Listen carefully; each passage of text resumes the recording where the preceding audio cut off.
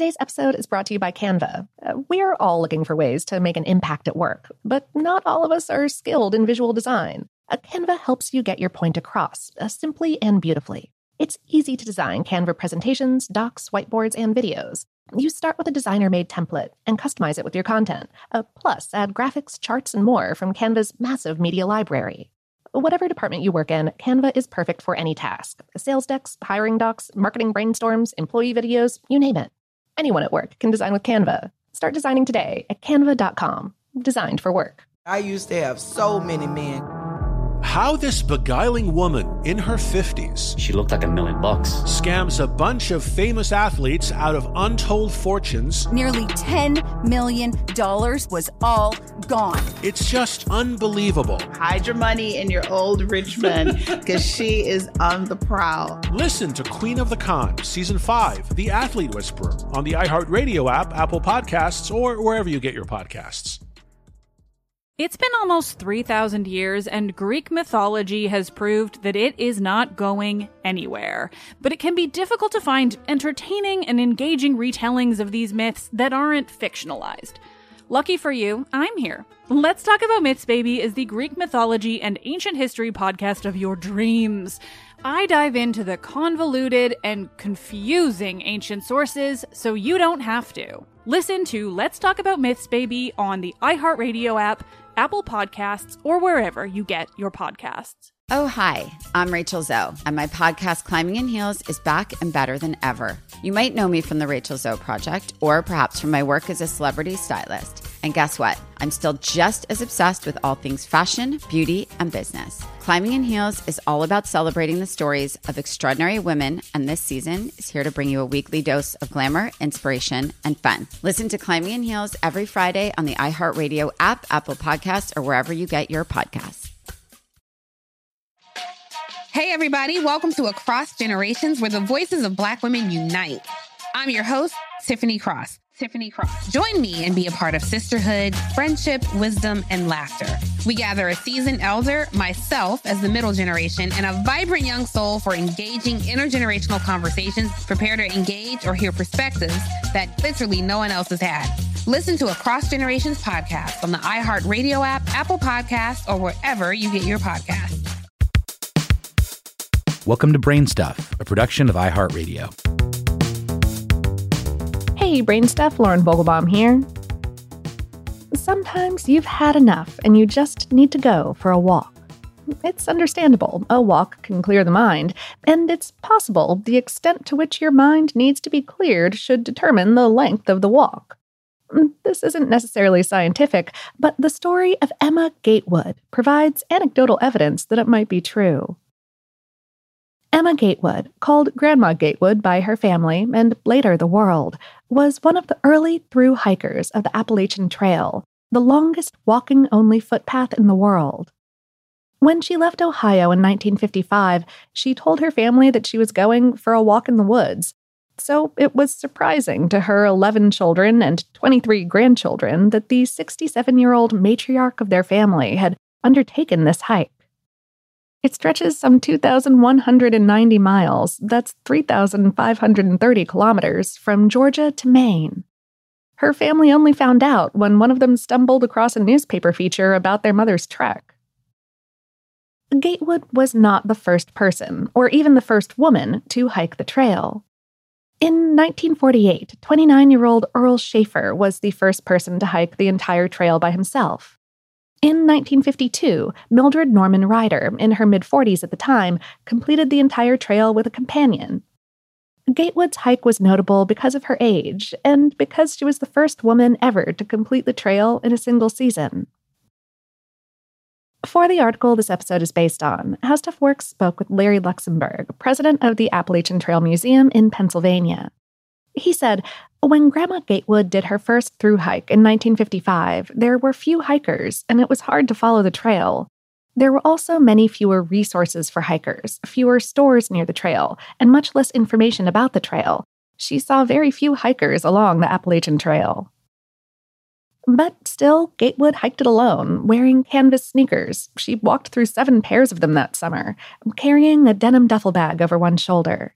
She brought a change of clothes, a blanket, a plastic shower curtain for shelter at night, a Swiss Army knife, a canteen, a flashlight, a length of rope, and a few other essentials. She ate a lot of Vienna sausages, trail mix, and bouillon from cubes. Sometimes she ran out of food and ate berries she recognized in the forest.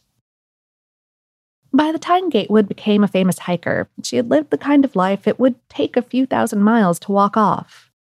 Born in Ohio in 1887, Gatewood's father had lost his leg in the Civil War, and her mother single-handedly raised 15 children in a small log cabin, sleeping 4 kids to a bed.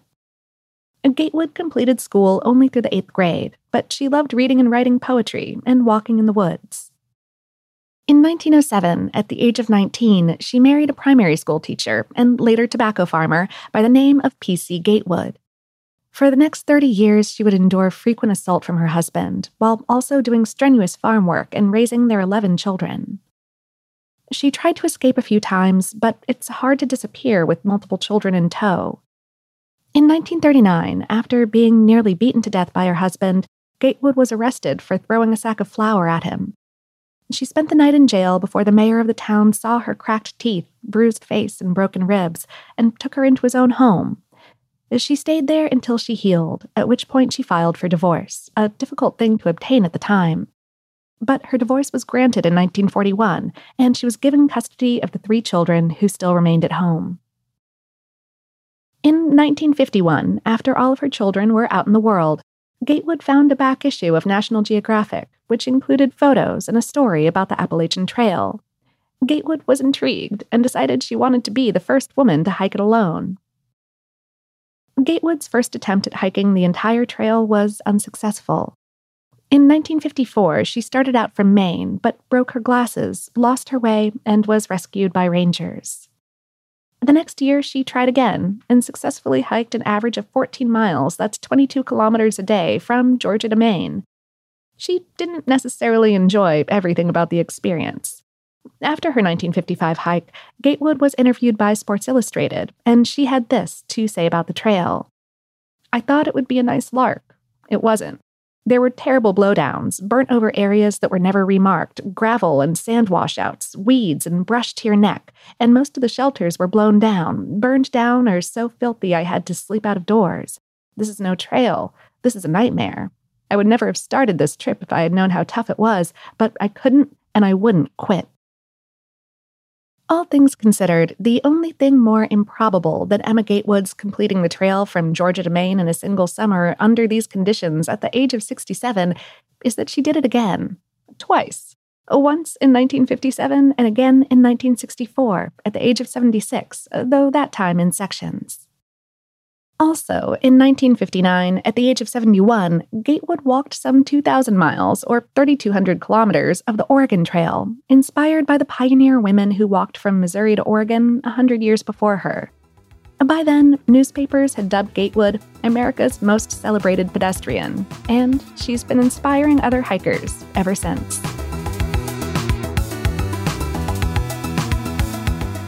Today's episode is based on the article Grandma Gatewood Hiked into Appalachian Trail History at Age 67 on HowStuffWorks.com, written by Jessalyn Shields. Brainstuff is a production of iHeartRadio in partnership with HowStuffWorks.com and is produced by Tyler Klang. For more podcasts from iHeartRadio, visit the iHeartRadio app, Apple Podcasts, or wherever you listen to your favorite shows.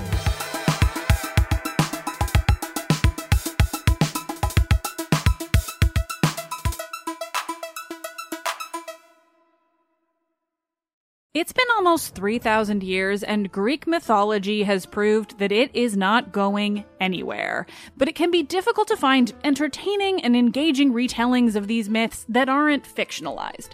Lucky for you, I'm here. Let's Talk About Myths, Baby is the Greek mythology and ancient history podcast of your dreams. I dive into the convoluted and confusing ancient sources so you don't have to. Listen to Let's Talk About Myths, Baby on the iHeartRadio app, Apple Podcasts, or wherever you get your podcasts. Oh, hi, I'm Rachel Zoe, and my podcast, Climbing in Heels, is back and better than ever. You might know me from the Rachel Zoe Project, or perhaps from my work as a celebrity stylist. And guess what? I'm still just as obsessed with all things fashion, beauty, and business. Climbing in Heels is all about celebrating the stories of extraordinary women, and this season is here to bring you a weekly dose of glamour, inspiration, and fun. Listen to Climbing in Heels every Friday on the iHeartRadio app, Apple Podcasts, or wherever you get your podcasts.